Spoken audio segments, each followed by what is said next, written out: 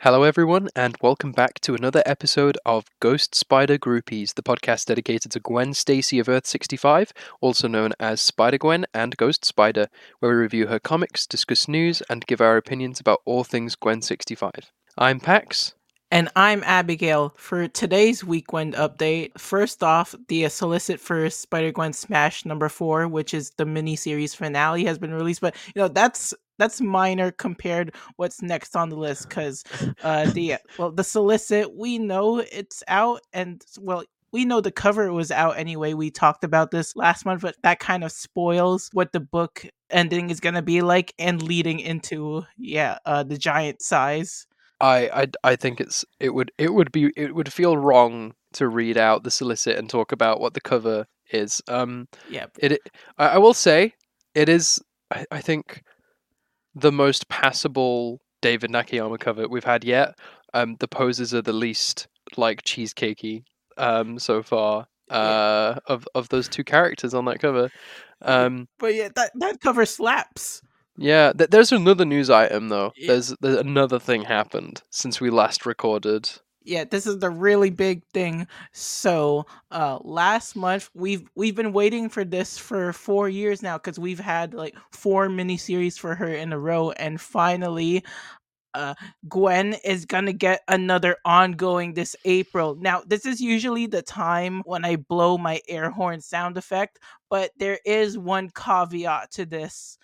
They're making her a permanent resident of Earth 616.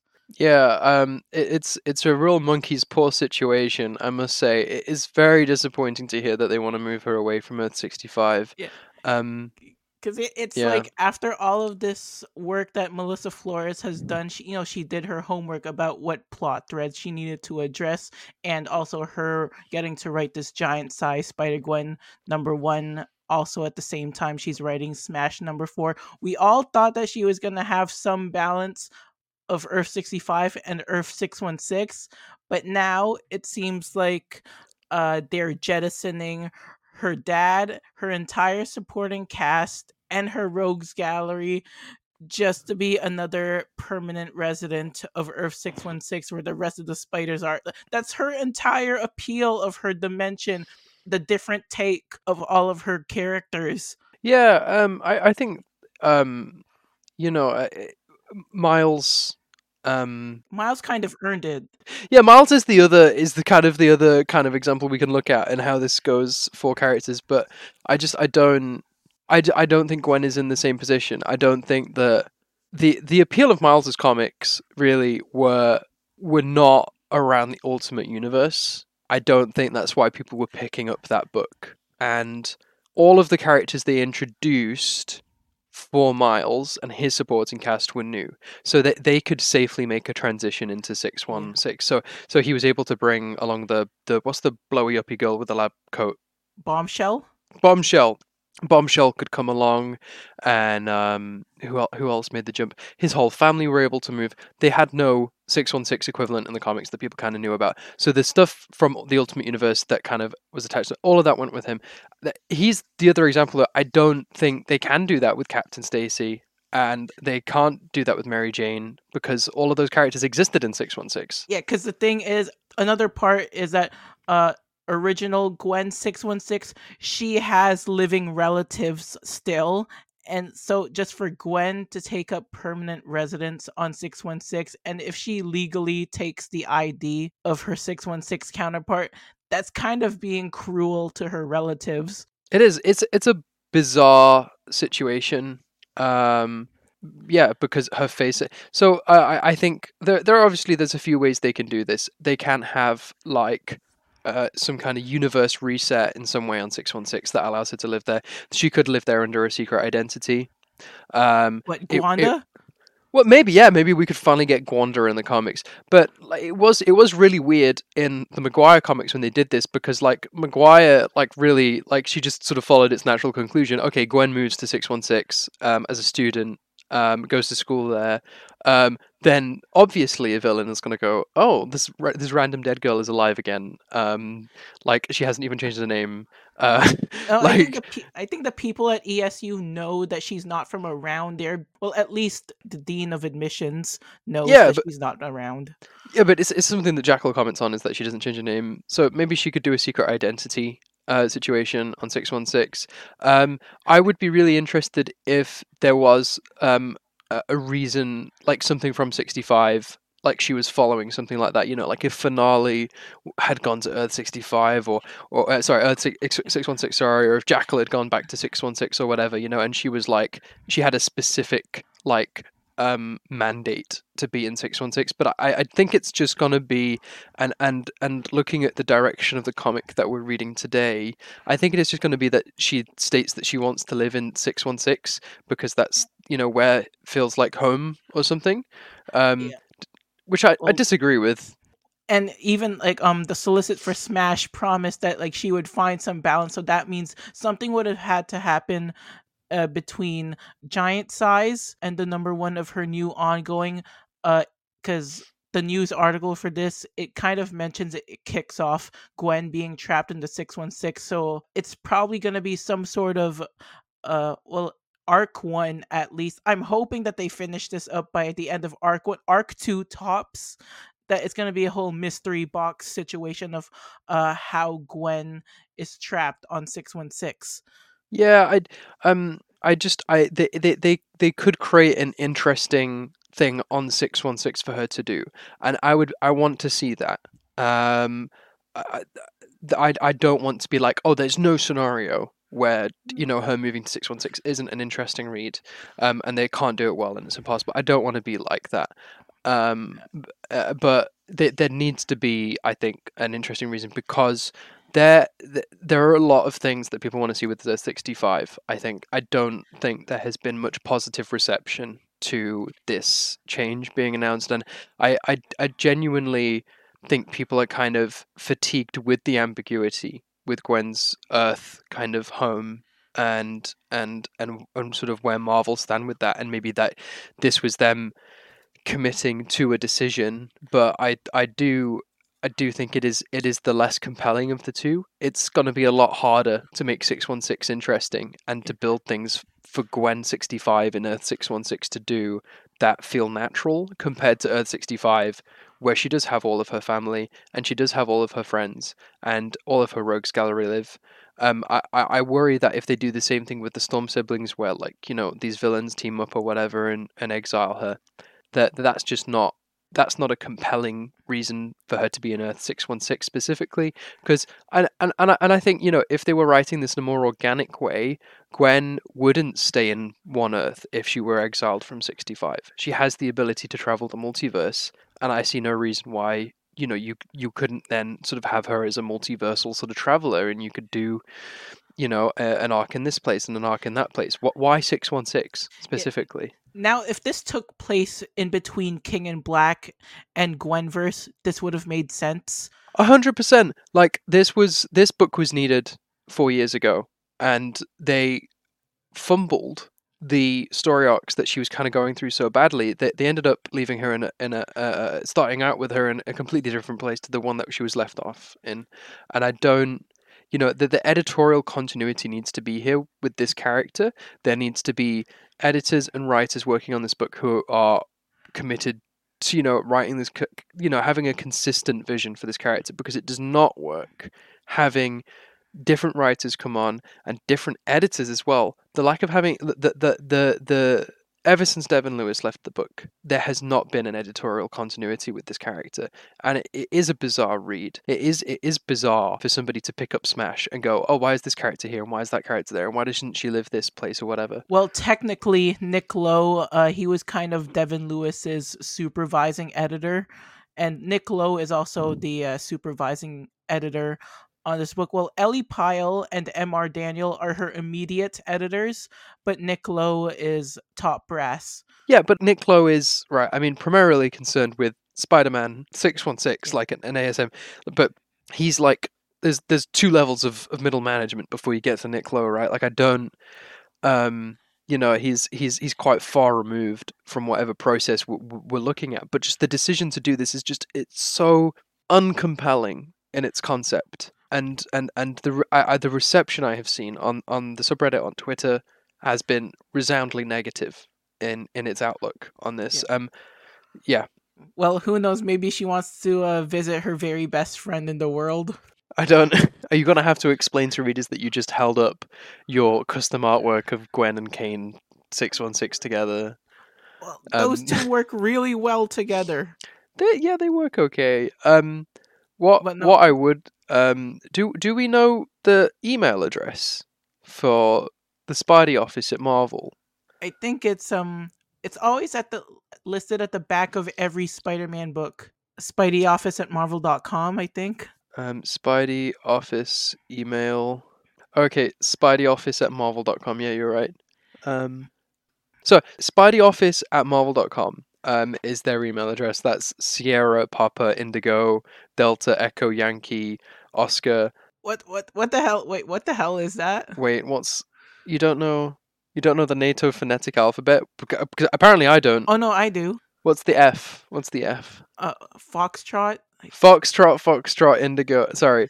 So Sierra Papa Indigo Delta Echo Yankee Oscar Foxtrot, Foxtrot, Indigo Charlie Echo at marvel.com. That email address, you can write your thoughts about the change and you can send them. I would encourage folks to be very, very polite. It's easy to get really fired up about a fictional character, but just express that you really enjoy having Gwen on Earth 65. Um, if if you at all care about this decision, which you may not, but Yeah, I would just very politely explain that you have really enjoyed some of the recent Spider-Gwen comics, but that the Earth 65 appeal is crucial here for a lot of that, and yeah, that you're very interested in. Do you have something to say? Sorry. yeah. Just simply don't be a dick. Yeah, don't be a dick. I've been. I remember the ennui of being a Spider Gwen fan 4 years ago when they cancelled her book mid COVID, and I remember how kind of down I got about it back then. And I look back and I'm like, oh, that's a little bit silly. And if I were allowed to vent my frustrations unfiltered, they would have come out rather odd. But I think since we're venting right now, I might as well just get this out of the way. In the pages of ASM, I can't wait for Paul to die a slow and a horribly painful death like the filthy little bitch he is. oh my god, does Zeb Wells know that you think that? Somewhat. But yeah, basically just I think as a podcast we've felt quite bad about this decision because everything that we've kind of really been interested in, it is very Earth 65. Like Yeah.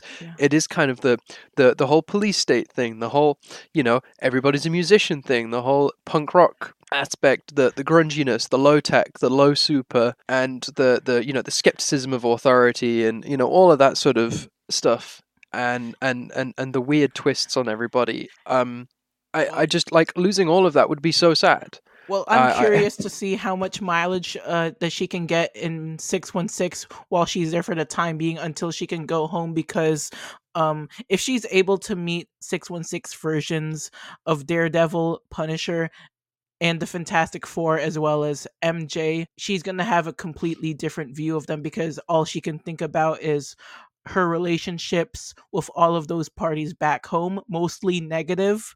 But for her to interact with the 616 versions, that could be kind of interesting to play with, especially with Matt Murdock. Yeah, I think there's definitely some weird team ups. I would love to see her do like I don't know, solving a crime scene with Matt Murdock. That would something like that. Like seeing him operate as a good person. Because he's like a priest now, right?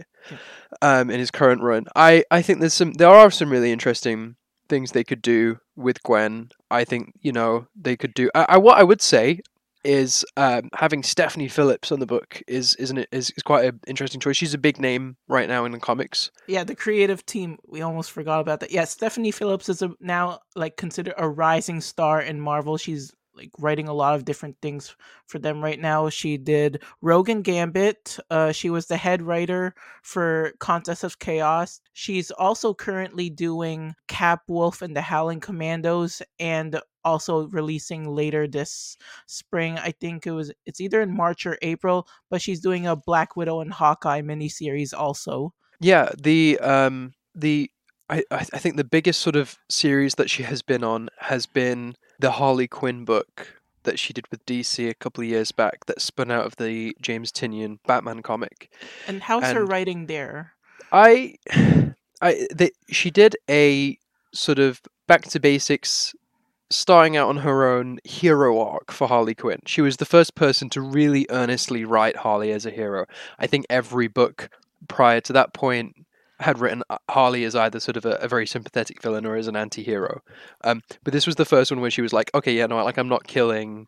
You know, you didn't have any of that sort of frivolous sort of cruelty that you'd find in her earlier books. And because I think she is a professional psychologist earlier in her career, um, there's a lot of references to that, obviously, with a character like Harley Quinn, who is a psychologist too. And you read Grimm from her too, right? Grimm's really interesting because Grimm is that's Rico Renzi and Flaviano who first teamed up on Gwen versus Carnage, and I followed them because I was like, "Wow, this book is amazing! What a dream team!" And I kept telling them on Twitter what a dream team I thought they were, as fantastic artists, and they've carried on working together on the Image comic book by Stephanie Phillips, and Grimm is.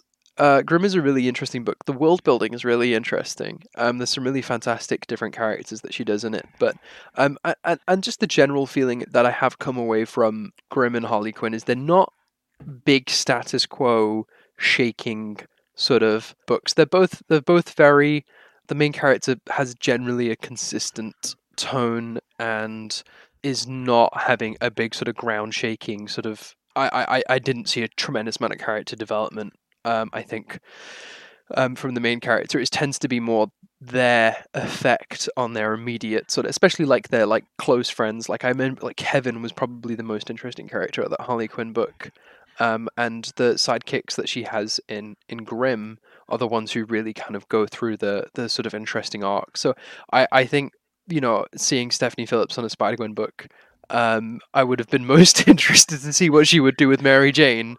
Yeah. Well, maybe Gwen would be able to maybe if she had some stowaways, or well, they can't be stowaways if she's willingly bringing them along with them, unless if it's against their will or unwittingly. But like, I really do have high hopes to see what Stephanie Phillips could do with Gwen, and if she wants to visit her old supporting cast, like yeah, I want to see her relationship with MJ under Stephanie Phillips' pen, and maybe if she can use her psychiatric degree in the book. Yeah. Do we know who the art team is going to be with Stephanie Phillips? Yeah, so Stephanie Phillips, a partner in crime who's doing the pencils, is going to be Chris Campagna, who is also another rising star. The only thing of his that I've read that I've seen his pencils on is I think 3 or 4 issues of last year's Red Goblin ongoing. His pencils are pretty solid. How do I spell Chris Campagna? I'm really trying to. Camp and then Yeah. ANA. Wait, how do I spell Chris? Chris. Is it CH or Yes, K? CH. Oh, I'm not. I'm not seeing. I'm not seeing this person's art. If you want to take a look at Marvel Unlimited later, like at Red Goblin, like I loved his pencils on Red Goblin. Yeah, I kind of I'm intrigued as to what Red Goblin was about. Um, yeah, so it's gonna be. I really. This is definitely going to be a wait and see book. I will say, just to undercut everything we have said just now, it is entirely possible the Unearth 616 for good is a complete fake out, and it's over Yeah. within the arc. And it's just there to be controversial. Yeah. Because they're either really on it and are like it's all a conspiracy, or they're not on it at all. Yeah, And Yeah, that's why I said like arc 2 tops that they've solved this mystery box. Yeah, we'll be saying to ourselves like 5 arcs in, like any issue now, we're back to 65. Any issue now, we'll go, you know, and it will be just sort of copium, um, Yeah, but all the way through. on the other hand, I feel like that this is kind of screwing the pooch for Sean Maguire. It is. I do. I remember those statements from Sean Maguire, and I do feel sad that that whole thing she had about hoping that the toys in her sandbox hadn't been moved around too much. That she will never get that now. Um, it is. Yeah, it's one of those things, I Yeah. suppose.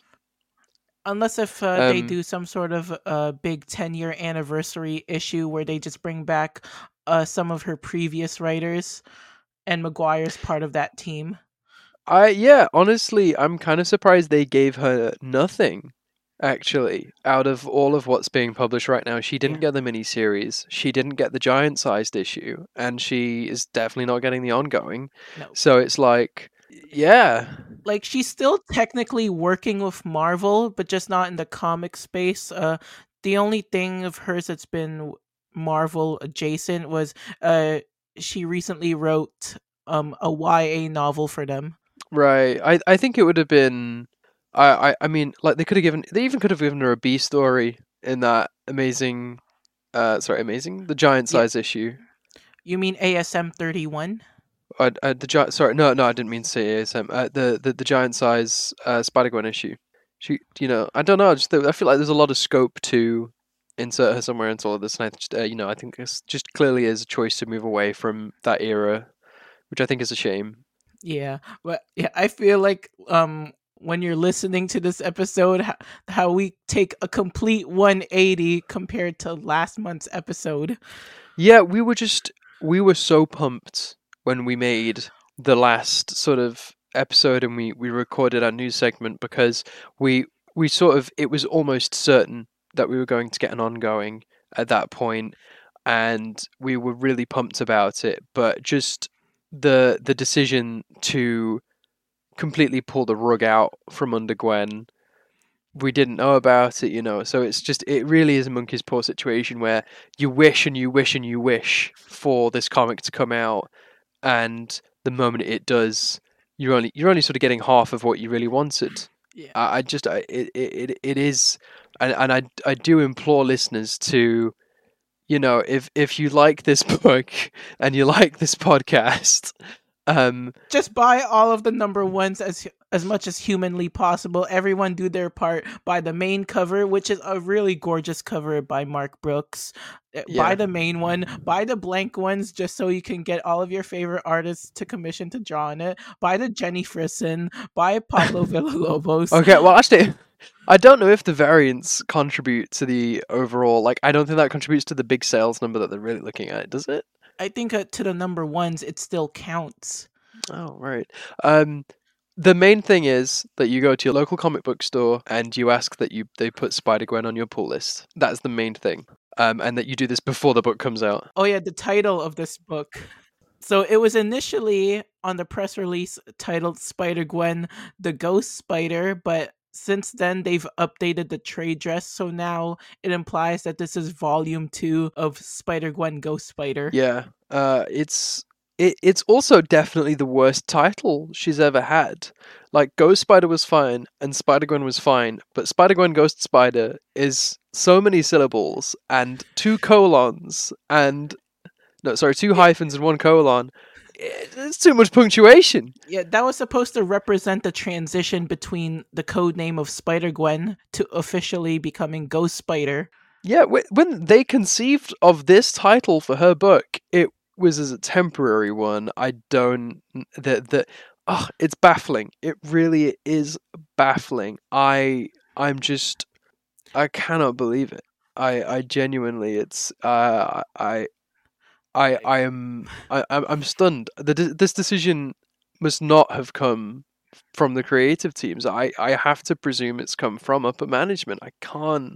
I'm trying to work out a scenario where Stephanie Phillips comes into the office and says, "Hey, I'd love to write Spider-Gwen, but I don't want to write her home universe." Who doesn't want to write her home universe? Like, I can't imagine this is her decision. I guess we'll have to see if we can ask her someday about how this whole process went down. But I'm just stunned at the decisions made here. I wonder if this is going to be what legacy number is this? Because I think Gwen versus Carnage, Gwenverse, Shadow Clones, and Smash, it should count towards legacy numbering. Yeah, yeah. I mean, I suppose I need to sit. Well, somebody needs to sit down and figure out how many issues of Spider-Gwen there are now. Because I remember it being, they are going to get to 100 at this rate. Actually, Yeah, because if you count those four miniseries, Gwen versus Carnage brings the count to 63, Gwenverse 68, yep, Shadow Clone 73, yep. and Smash 77. I'm not sure if they're gonna count the giant size or not. I don't think so. They should. But if they decide to include giant size, then 78. So that would make Spider Gwen Ghost Spider Volume 2, Number 1, Legacy 79. Yeah. Or they could just abandon every miniseries completely, their numbering, and then this is Legacy 61. But the thing is, if they keep the miniseries in there and they have a nice round 31 issue ongoing here, then we get a massive issue 100 for Stephanie Phillips to go out on writing this book. Like, I hope she lasts as long as Jason Latour, or at least meet Sean McGuire's 23 issue run. Shauna Maguire battled for 22 issues. They threw her straight into a crossover. They had a relaunch 10 issues in. And they And neglected to tell her that Donnie was using the Maker. yeah, and well, yeah, and then God, it was a year, and then she got the 3 issues for that tie-in, and then they didn't tell her that actually Gwen wasn't going to show up in the main event. I don't know. It was tough for Sean, and I hope that Stephanie gets a better shake, a fairer shake at really writing this character, independent of having to put her in big events centered around other people. Well, how long does she last in Harley Quinn? A while, over 20 issues, maybe over 30. I can't remember because it continue. I think it's continued under Tinny Howard. It's had the same numbering. Okay. Yeah, But Stephanie Phillips herself, would it be like 25, 26 issues? something like that. I feel like you probably have a better guess at it than me because it's I know it's somewhere in the high 20s that she stayed on the book. But yeah. anyway, there's gonna be another one shot coming out also at the same time, Web of Spider-Man number 1, where it's gonna tease some of the upcoming Spider stories being told in late 2024 and early 2025. And Mm. even though that they've only advertised what the main stuff is, because there's gonna be a Return of the Green Goblin story. There's gonna be a Chasm story. Ugh, but there's gonna be Kane in it, so I'm happy. But my heart dropped when I found out who was gonna be drawing that backup story in the one shot. They know who It's they are. it's the backup story. So Greg Land won't be touching the main art in that book, will he? No, but it's unknown if Gwen's gonna be part of that giant sized one shot, because again they've only advertised what's going to be the main events, including which is gonna be um a Spider Society book. Right. That is exciting. I think that making moves towards doing like Web Warriors or Spider Society or anything like that again would be interesting because I do think there's genuine demand for that. I do think that the tone that Spider Verse really, and I've said this before, that Spider Verse really borrows from, I think the most is Web Warriors. Like I think that's the most of where you see that kind of little team ups between different characters from across like the Spider Verse. That's the Web Warriors books, right? Um, by Mike Costa of all people. I don't I think they need to revive that corner of Marvel, and the Spider Verse anthology series they did a few years ago. I think keeping that sort of fun wacky team up kind of environment going, and then they can go back to the solo books and be angsty, Yeah. and whatever. Well, I think one of the most important questions going into this ongoing in April is Gwen gonna cuss? Yeah, I really just I hope they get the tone right. I really hope, and I hope that they get the character right, and they do her justice here. And also I hope they find a reason to make it interesting for her to pick Earth 616, right? I I yeah, I I think just maybe worst case scenario, it turns out Earth 65 got blown to bits and she's the last survivor. Yeah, honestly, which is it sucks for Miles, frankly, because he has to share the Spider-Man title and spotlight and Rogues Gallery with Peter. Like, is Gwen gonna cram in on that action too, or is she gonna get given all the lady villains? Is that where we're really headed? Well, You I know? heard what they're doing for Miles is that they're like whatever villains he shares with Peter, it's more of the uh bottom tier villains that Peter interacts with, cuz with Miles, they've given him a Scorpion, Rhino, uh I can't think of no one else other than those two. The only thing remotely close is Vulture's granddaughter Tiana Toombs, aka Starling, but those two are dating now. So It's just oh, Hobgoblin. it makes him feel like he's the junior of the two when they give him the junior villains. I don't. Where is Gwen fitting into that vision? I You guess they know. could give Gwen the Sinister Syndicate. Ugh. No, I'm like compared to because the Rogues Gallery on Earth 65 is top tier. You got Kingpin Murdoch.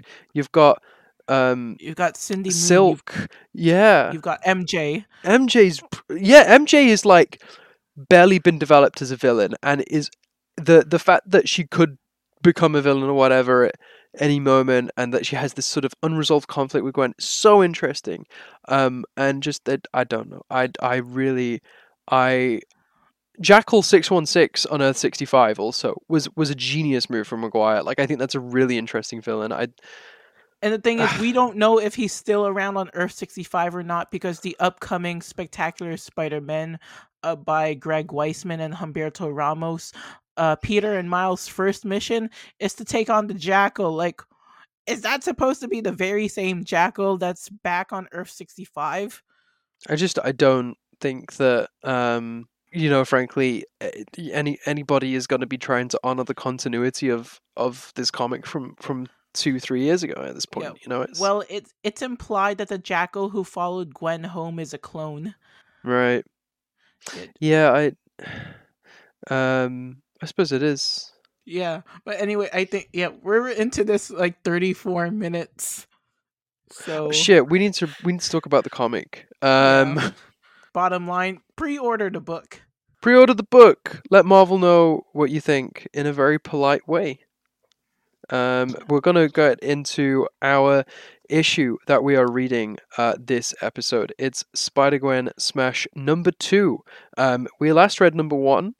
This is written by Melissa Flores, has pencils by Enid Balam, inks by Elisabetta D'Amico, colors by Fernando Fuentes Sujo? Yeah, for the first one. Suho, and letters by VC's Ariana Maher. To begin our reviews of comic issues, we do read out a synopsis. We encourage everyone to still read the issue for themselves before listening to the review. We will put links in the description on where to buy it digitally and how to find a local comic book store. Really. I will begin with a synopsis now. On the tour bus to their next gig in Chicago, the band argues. Mary Jane is angry that Gwen has agreed to be a bodyguard for Dazzler, despite promising less Ghost Spider action on this tour. Gwen dismisses these concerns, stating outright that they wouldn't have gotten this gig without Ghost Spider's status. MJ storms off for the night, leaving Betty and Glory to chide Gwen for her insensitive words. Glory points to a pattern of Gwen upsetting Mary Jane, leaving her to have to calm her down and make it better. At Chicago, Natasha interrupts the band's prep time to whisk Gwen away for her Ghost Spider duties, which she goes along with despite this further upsetting her bandmates. Gwen meets with Lila Cheney and Dazzler for fight practice, where they take on a holographic projection of the Hulk that attacked their last gig. Gwen opens up to Dazzler about her flakiness with the band and how it's hurting MJ, to which Dazzler has a solution. Dazzler fires her guitarist Rick Jones from the tour until he fixes what she believes is a drinking problem, which he denies angrily and replaces him with Mary Jane. Dazzler and her now slightly different Uncut Gems play their set at Wrigley Field Baseball Stadium, where they are ambushed by a different attacker, the returned Pixie, but seemingly possessed. Just as Gwen manages to catch and restrain Pixie before she does any harm, she is surprised from behind by the returning Hulk from the gig in New York. She is knocked out and left for dead under some concrete. The attackers kidnap Lila, leaving everyone else unscathed, thankfully. Despite protests from Gwen and Natasha, Dazzler insists the tour must continue until they can stop whoever is doing this at their next tour stop in Los Angeles. Meanwhile, Rick Jones wakes up in a Chicago back alley, having seemingly blacked out and with his clothes torn to shreds. Yeah, there we go. That is issue number 2. That's Chicago with not a deep dish pizza in sight. Frankly, I was lied to. I think that's just a solicit making it interesting. Deep dish and deep trouble. Yeah. Um, I everything I'd heard about Chicago was deep dish related or L train related. And actually, as far as transit was concerned, it was all of these many tour buses. That was all we saw. In fact, Why are there so many tour buses? Would it just be one for the band, and then each member of the Uncut Gems has their own bus? it does seem excessive. I could understand a couple that like they don't even. I mean I've seen bands moving around in tour buses and stuff, and normally they have like a truck as well to move all the equipment in. Also, there is one, two, three, four, five, six. There's 7 buses. They're in the only one that is a single decker.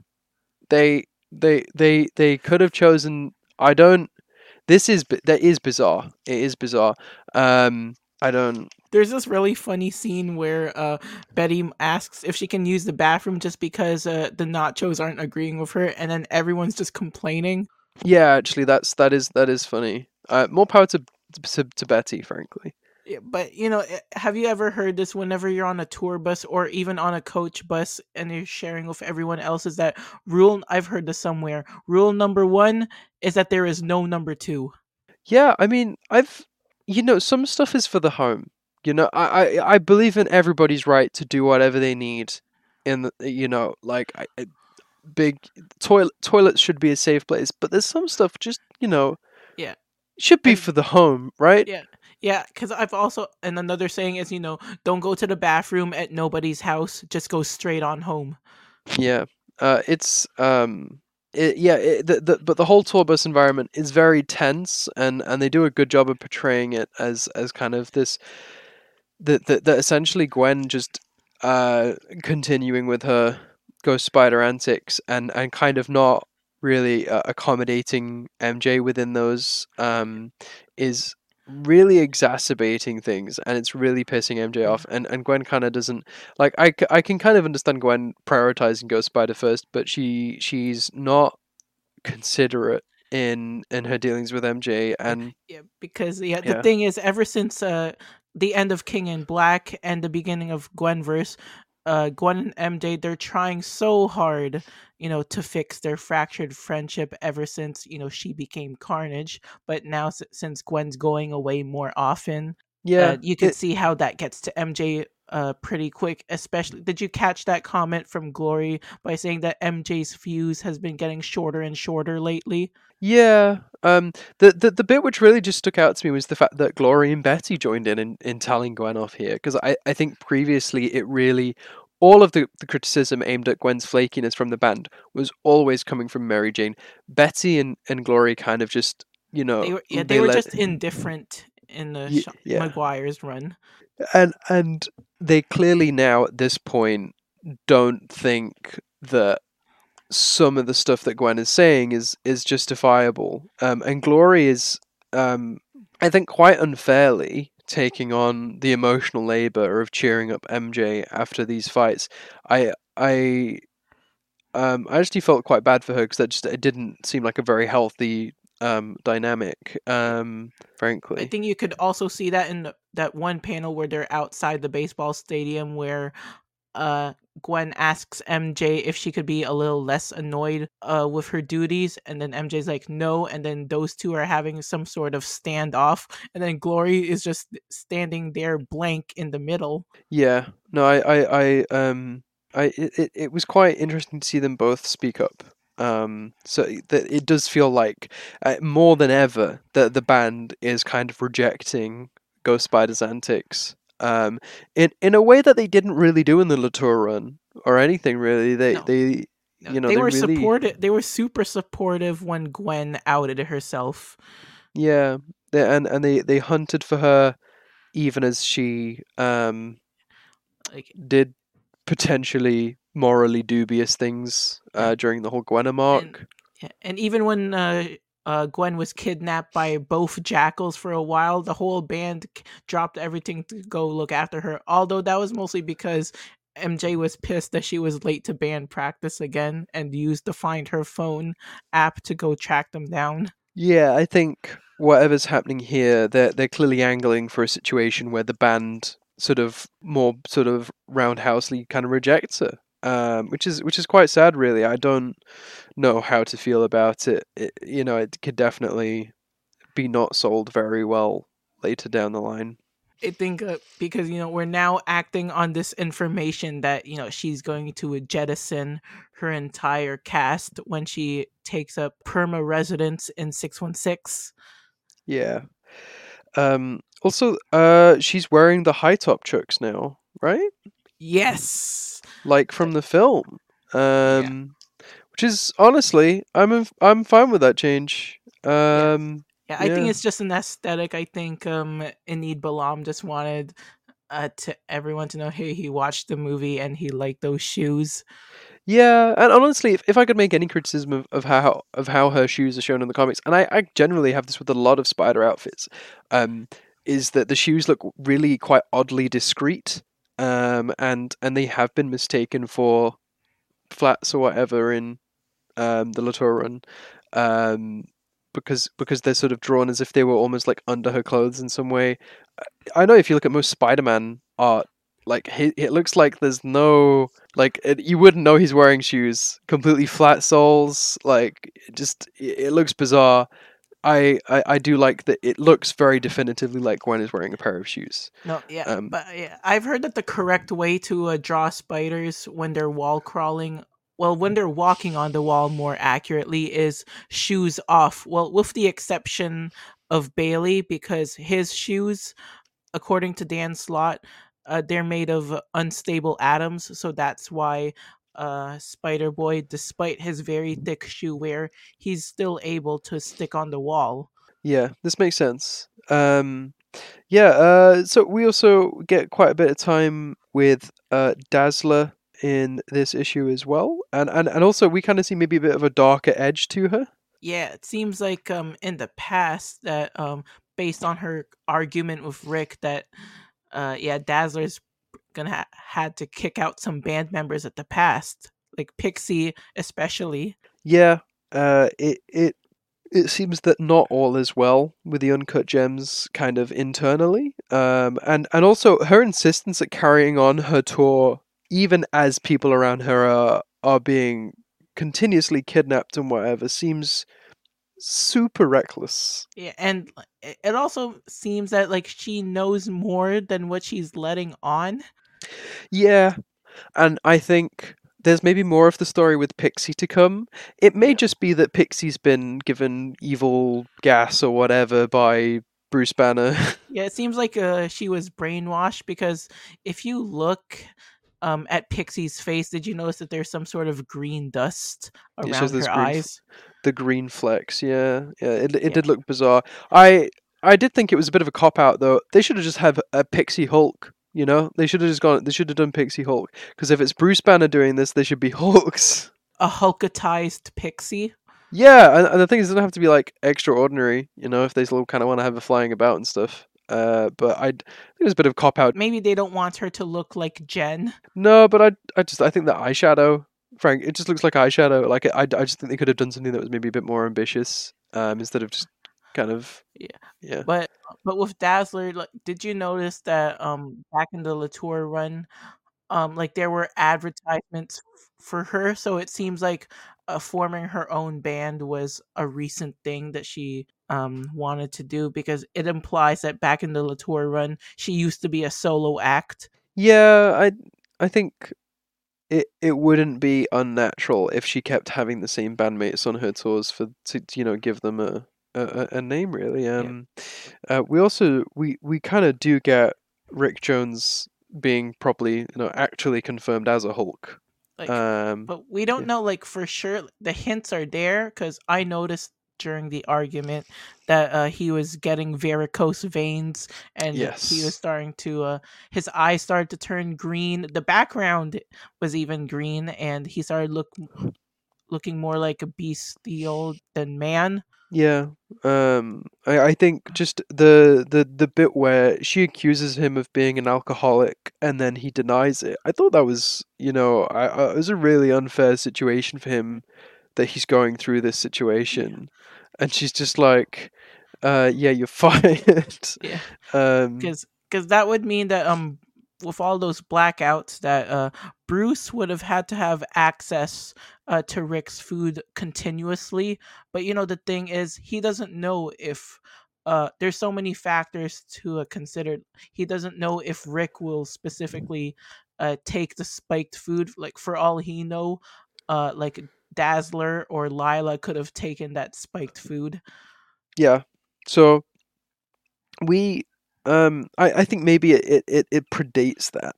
I don't think it's. I think he's had more incidents as the Hulk outside of the two that we've seen. Um, So the way that Dazzler talks about it. yeah, so that would mean that Banner would have to like know, like, where exactly they were staying. Like, Hmm. he had to have somehow be everywhere all at once, just to get to the location pretty fast. He is. It's real stalker behavior, I will say. Um, Yeah, but we don't even know if Bruce is actually a Hulk, because if he's not, he can't do the super leaps that the Hulk is famous for. and all of the other things that the Hulk Yeah. can do. Um, yeah, um, I just yeah. So it's clear that Pixie and Hulk can be linked back to him. I think we'll get Lila Cheney having been turned evil in this third issue now. Yeah, because Um, at least with a Pixie, her usefulness other than the wings, because she's back on 616, she's a mutant slash fairy hybrid. Well, she's an alleged fairy, but anyway, her usefulness other than her flight is spreading hallucinogenic dust. yeah, it was actually that was really interesting power that she used. That's what she used to take out the bouncer, and that's what she used to take out Dazzler and MJ. It's almost too powerful, really. I did um I did think it was interesting how they kind of neutralized Gwen in the fight. It's not often we see Yeah. her just roundhouse kind of knocked out these I days. felt like that was kind of a little bit anticlimactic. Her being knocked out, and then she wakes up to find that Lila's been kidnapped, Yeah. and Um sorry, go ahead.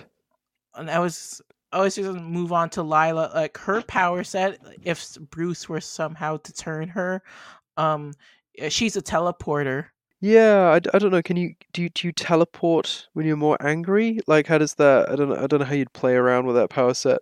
Okay, so Lila's teleportation abilities are a bit more interesting than the usual kind of teleportation. So she has what's called intergalactic teleportation, where she can travel like a very long distances. Like, she can go as far as space or the other side of the galaxy. But the thing is, if she wants to go somewhere that's kind of considered close by, she would have to teleport far away first, and then teleport to her intended location. Right, I see. That's a So interesting rule book. So meaning she can't travel short distances. Yeah. Um but yeah, it's hard not to read all of this without it feel like the kind of telegraphing Gwen towards a situation where she is just kicked out the band. No, they've kicked her out plenty of times, and yet she's still welcomed back in. Yeah, it's getting to a point now where it's almost not like there isn't much chemistry being written between them. Um, Yeah, well, that's because Gwen refuses to be the Mary Jane's Pete Best. yeah, and I just I would like to maybe see. I don't know. I kind of want some of that more classic banter back that they had a little bit of in that first issue, and um, yeah, Yeah, I guess we'll see where it goes. yeah, I do think that there isn't a really. I don't think the resolution we're heading towards is going to be satisfying, obviously for Gwen and the Mary Janes. But yeah, it does feel like maybe it'd just be nice to see them hug or something. I don't know. It's sad. It's a sad well, situation. well, maybe the ending of Smash, even though it leads into giant size, maybe the band will make up after all, and then Gwen has to have another conflict with MJ and Orlando Octavius in giant size. Yeah. Unless Yeah, which another thing going into this new ongoing, like this setup for Orlando Octavius, and then they're seemingly not going to use him anymore. yeah, I don't like it's a lot of hype for one issue. Yeah, I don't know. It's a tough situation for everyone. Um but maybe Orlando Octavius is going to be the same as like the Storm siblings where he's like the big bad that exiles and then sort of you never see again. Because yeah, with Sue Storm, Natasha was able to make her just go away like a hand wave, but Yeah. I want to see that story. Mm, for real. Um but Speak yeah, overall, how did you feel no, about this issue? no. First, we have to talk about Natasha for a little bit here. Um Yeah, she's a bit much. I think the whole thing where she kind of knows everything about everybody, uh, in their different dimensions and makes comments about it, and And she's more or less like personality wise, kind of like her 616 counterpart, where like she's not pointing out. Well, even though she's pointing out the obvious, she says she's not being rude. She's just observant. yeah, I don't know. She doesn't come off as maybe as charismatic as Black Widow normally gets written. But where does Natasha get all of that high tech stuff? Like, I know that she works for an organization that was able to make Sue Storm go away and knows about the multiverse, but Yeah, I don't really buy like she does feel too high tech for a 65. The holographic projection that you can have a fight with, that feels too high tech anyway. Like I don't like I've never enjoyed that trope. unless if she's like her original self and she's a shield agent. Maybe. It was I really hope that she gets given more to do than sort of look clever and have awkward opinions about one's life choices, you know? Yeah, and there's more to her appearance being Black Widow. The training suit that she puts on also has the hourglass. Yeah, it does. She still has a little motifs and things. No, but she doesn't even use a training suit to train. She just operates the controls. Yeah, it's I really thought like they were gonna do something really bizarre. They were weird training suits. I don't must be related to the hologram. Like maybe the hologram doesn't work on you if you're not wearing the suit. I don't know. It was weird. What if it turns out that Natasha and Bruce are actually working together? I don't think they are because she urged Dazzler to stop going on tour still, and something tells me that Bruce would have liked that. She continue. Yeah, but remember, in the end, Natasha is a spy. She has to deceive people. Yeah, but this would actively sabotage Bruce's plans. Yeah, and plus, like, you still notice Bruce amongst all of the chaos that Pixie and the Hulk are causing. He's just standing there eating his popcorn, just with a smile on his face, and that anime like glare on the glasses thing. I love that actually. It's one of my favorite details about some of the art in this. Yeah, that reminds me of that scene in Mean Girls where Regina just stands there while all of the junior girls at the high school are just in chaos. Yeah. Yeah, they're just both standing there watching everything go in flames. Yeah. It is it seems like we might get to keep this sort of same creative team, the same art team consistent through each issue here. Um Yeah, as Anid well. Balam is gonna stay on for all four issues. He's not gonna have, well, at least not so far, not gonna have a fill in. Yeah, I think every book should get an inker really. I mean it having that extra pair of hands on the book clearly lets them meet deadlines a bit easier and keep the sort of the art looking a bit consistent towards the end. Because yeah, like inks and the colors, yeah, they go a really long way. But the thing is with like penciling and inking and coloring separately, as much as inkers can help boost the pencils, at the same time it could also like bog them down depending on what the technique is. Yeah, I think you need obviously a good team up. You can't just kind of do it with anyone. But No, yeah, yeah, because I yeah, there are some pages of art where it seems like that either the inker or the colorist has bogged the penciler and inker down. yeah. But it's yeah, no, I think the book looks really good. I think the um the character action is appropriately sort of stylistic and kind of everybody feels quite stretchy. If that makes sense, like everybody Yeah, has very sort of like long limbs and sort of drawn out facial expressions in a way that I'm quite enjoying. yeah, And yeah, there's a nice gloss to everything. yeah. I like how everything is because that would be considered like fluid action. Yes, Yeah, because anything that's fast paced like a spider book, which is what this is, everything yes, has to be loose. It has to be fluid. You can get away with anatomy. no, for real.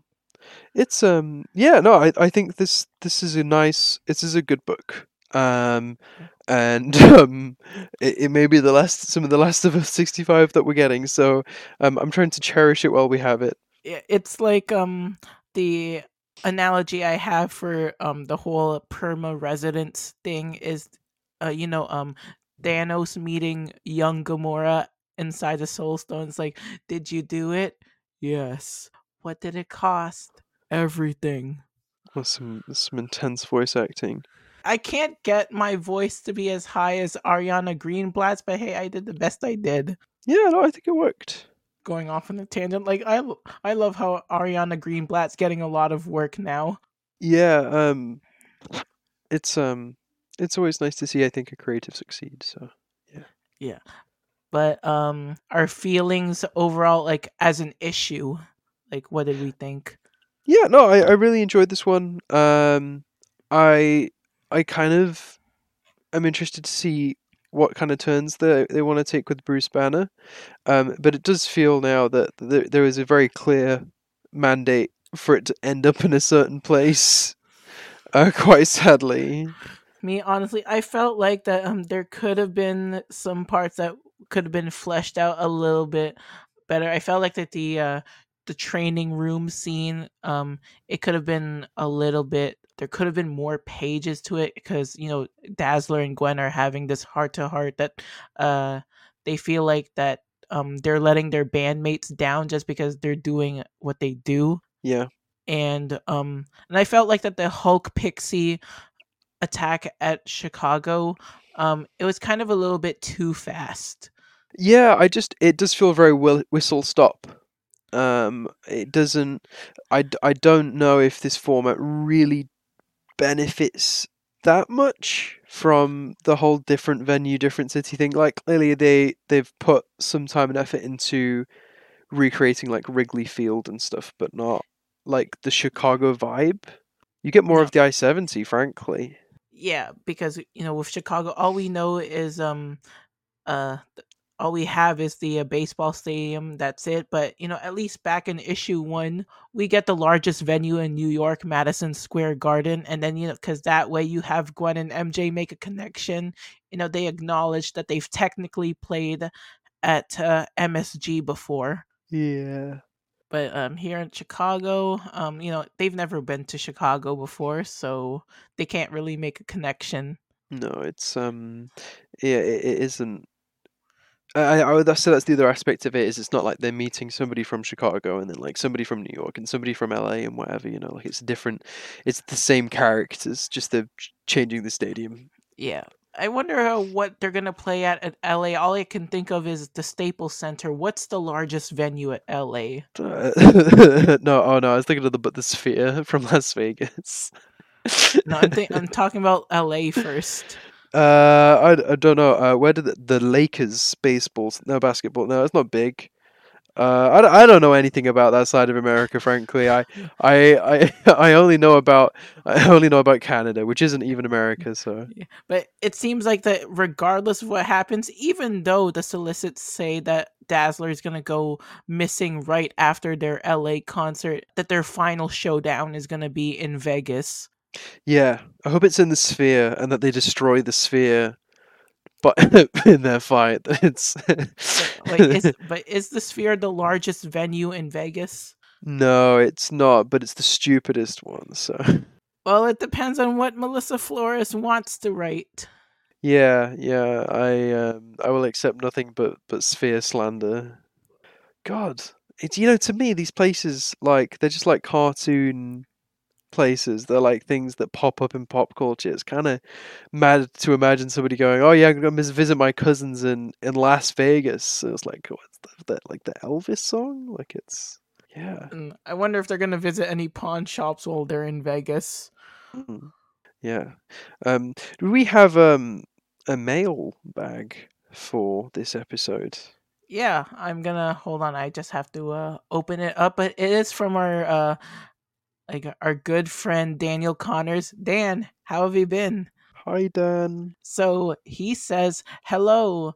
I'm not sure how dollar gets to buck nor how pound gets to quid, but I listened to the show and I'm so happy I did. Did you make that rhyme on purpose?" I think you did. You really paid attention to that episode and responded very very well to the different things we were raising in it. Yeah. Anyway, the rest of the letter. So excited for a new ongoing. The day the show dropped, I was able to get on Marvel subscriptions to sign up for both the giant size and the new comic. Thank you all for Nice. the reminder for previous musicians in Earth 65. I may be doing a big reread in preparation for this spring. So thrilled, Dan Connors. P.S. Chicago is amazing. Windy City, right on a Great Lake, amazing theater community. Yes, deep dish pizza, but also the Chicago dog and the Italian beef sandwich are must haves over a visit. Smiley face with the halo. See, that's the thing. I kind of want to visit Chicago now. Like I do, like yeah, it's like just the greasy fast food and the. Why is it a windy city? What's the deal with that?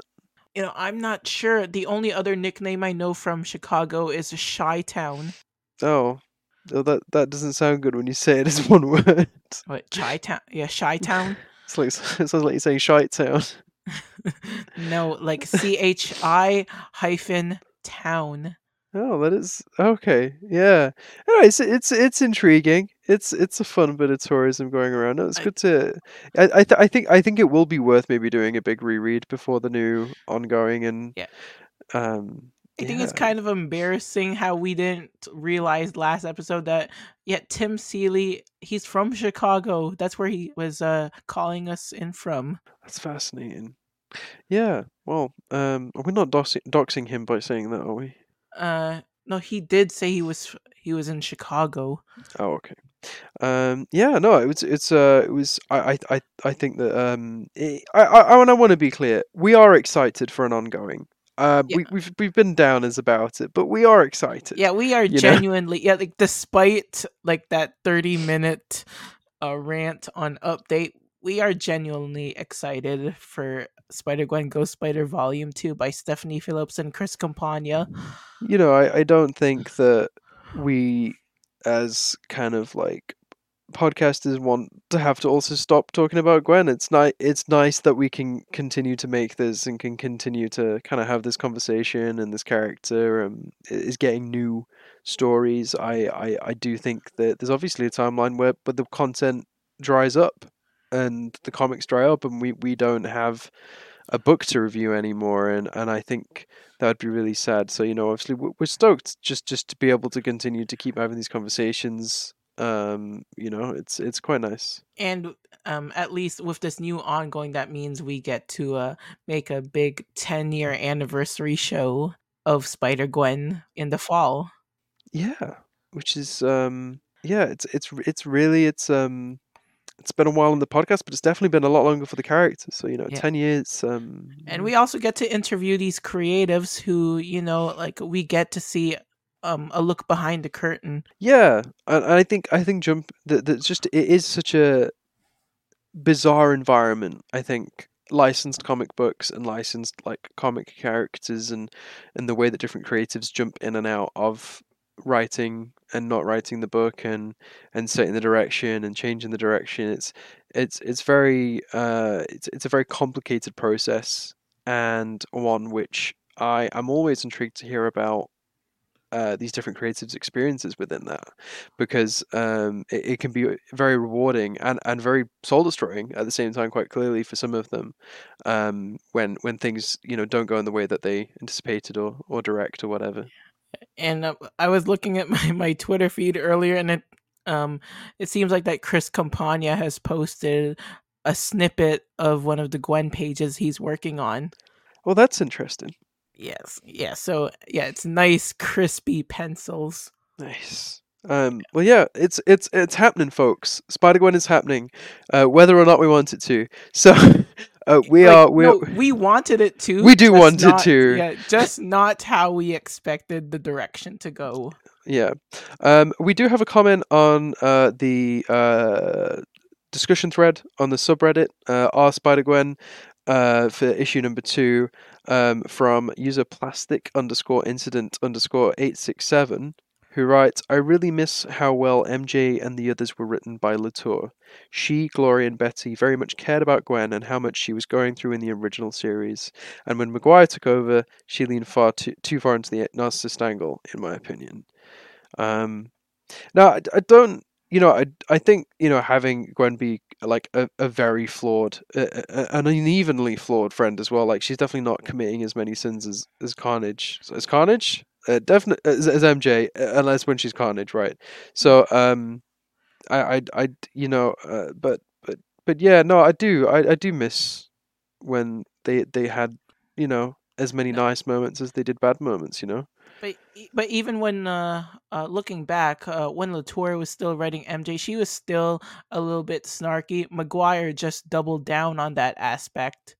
Yeah, they always put pressure on her to, show up for band stuff, and Yeah. um yeah, like there's definitely disagreement and conflict there for sure.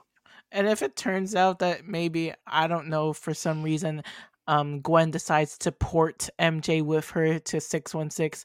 Now, I heard somewhere that there's a joke that now that's two MJs in 616 that doesn't that's not really part of Peter's circle. Yeah.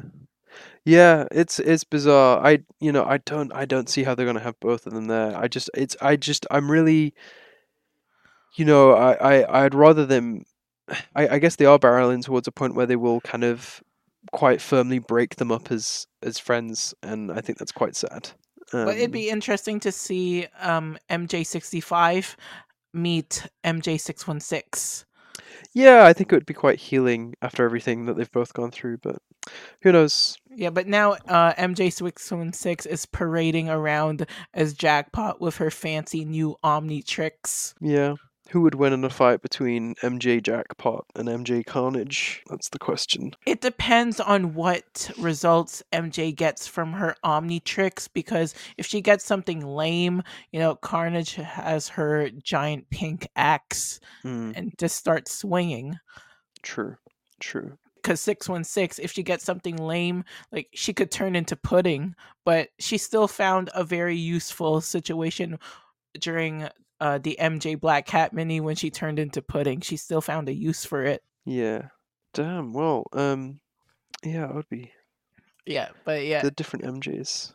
but I feel like this is my wish. I want MJ Jackpot to turn evil to go into her Wanda phase because now that's a story. I don't know. You're all about that trope, but I don't know how I feel about it because it's so close to like the Mad Woman sort of trope that I don't Like know. no, not in the same level as MCU Wanda did in Multiverse of Madness. Probably just dial it down a little bit, Mhm. but Yeah. but no, I'd have her like her Omnitrix being the one to turn her evil. Okay. Yeah. No, I see that. Yeah. Um. Anyway, I suppose we should wrap this episode up because we have talked all the tangents and it's gone midnight for me now.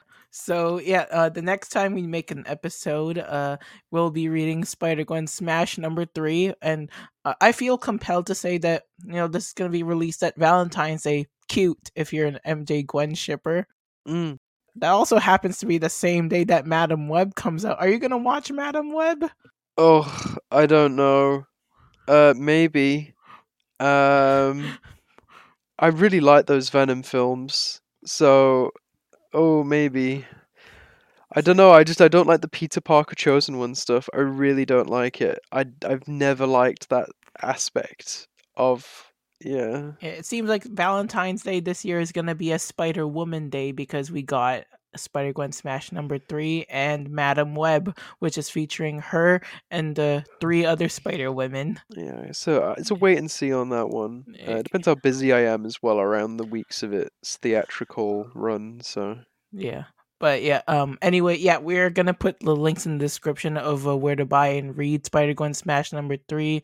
We're also going to include the full reading list for Spider Gwen Ghost Spider. If you want to send in your thoughts for the show, you can email us ghostspidergroupies@gmail.com, or you can follow us on Twitter at gsgroupies. We also have a Ko-fi page if you wanted to check in a few bucks to help us with the maintenance of the podcast. That would be great. yes, please. Thank you everyone for listening. I've been Abigail. And I've been Pax. All right, bye humans. Bye.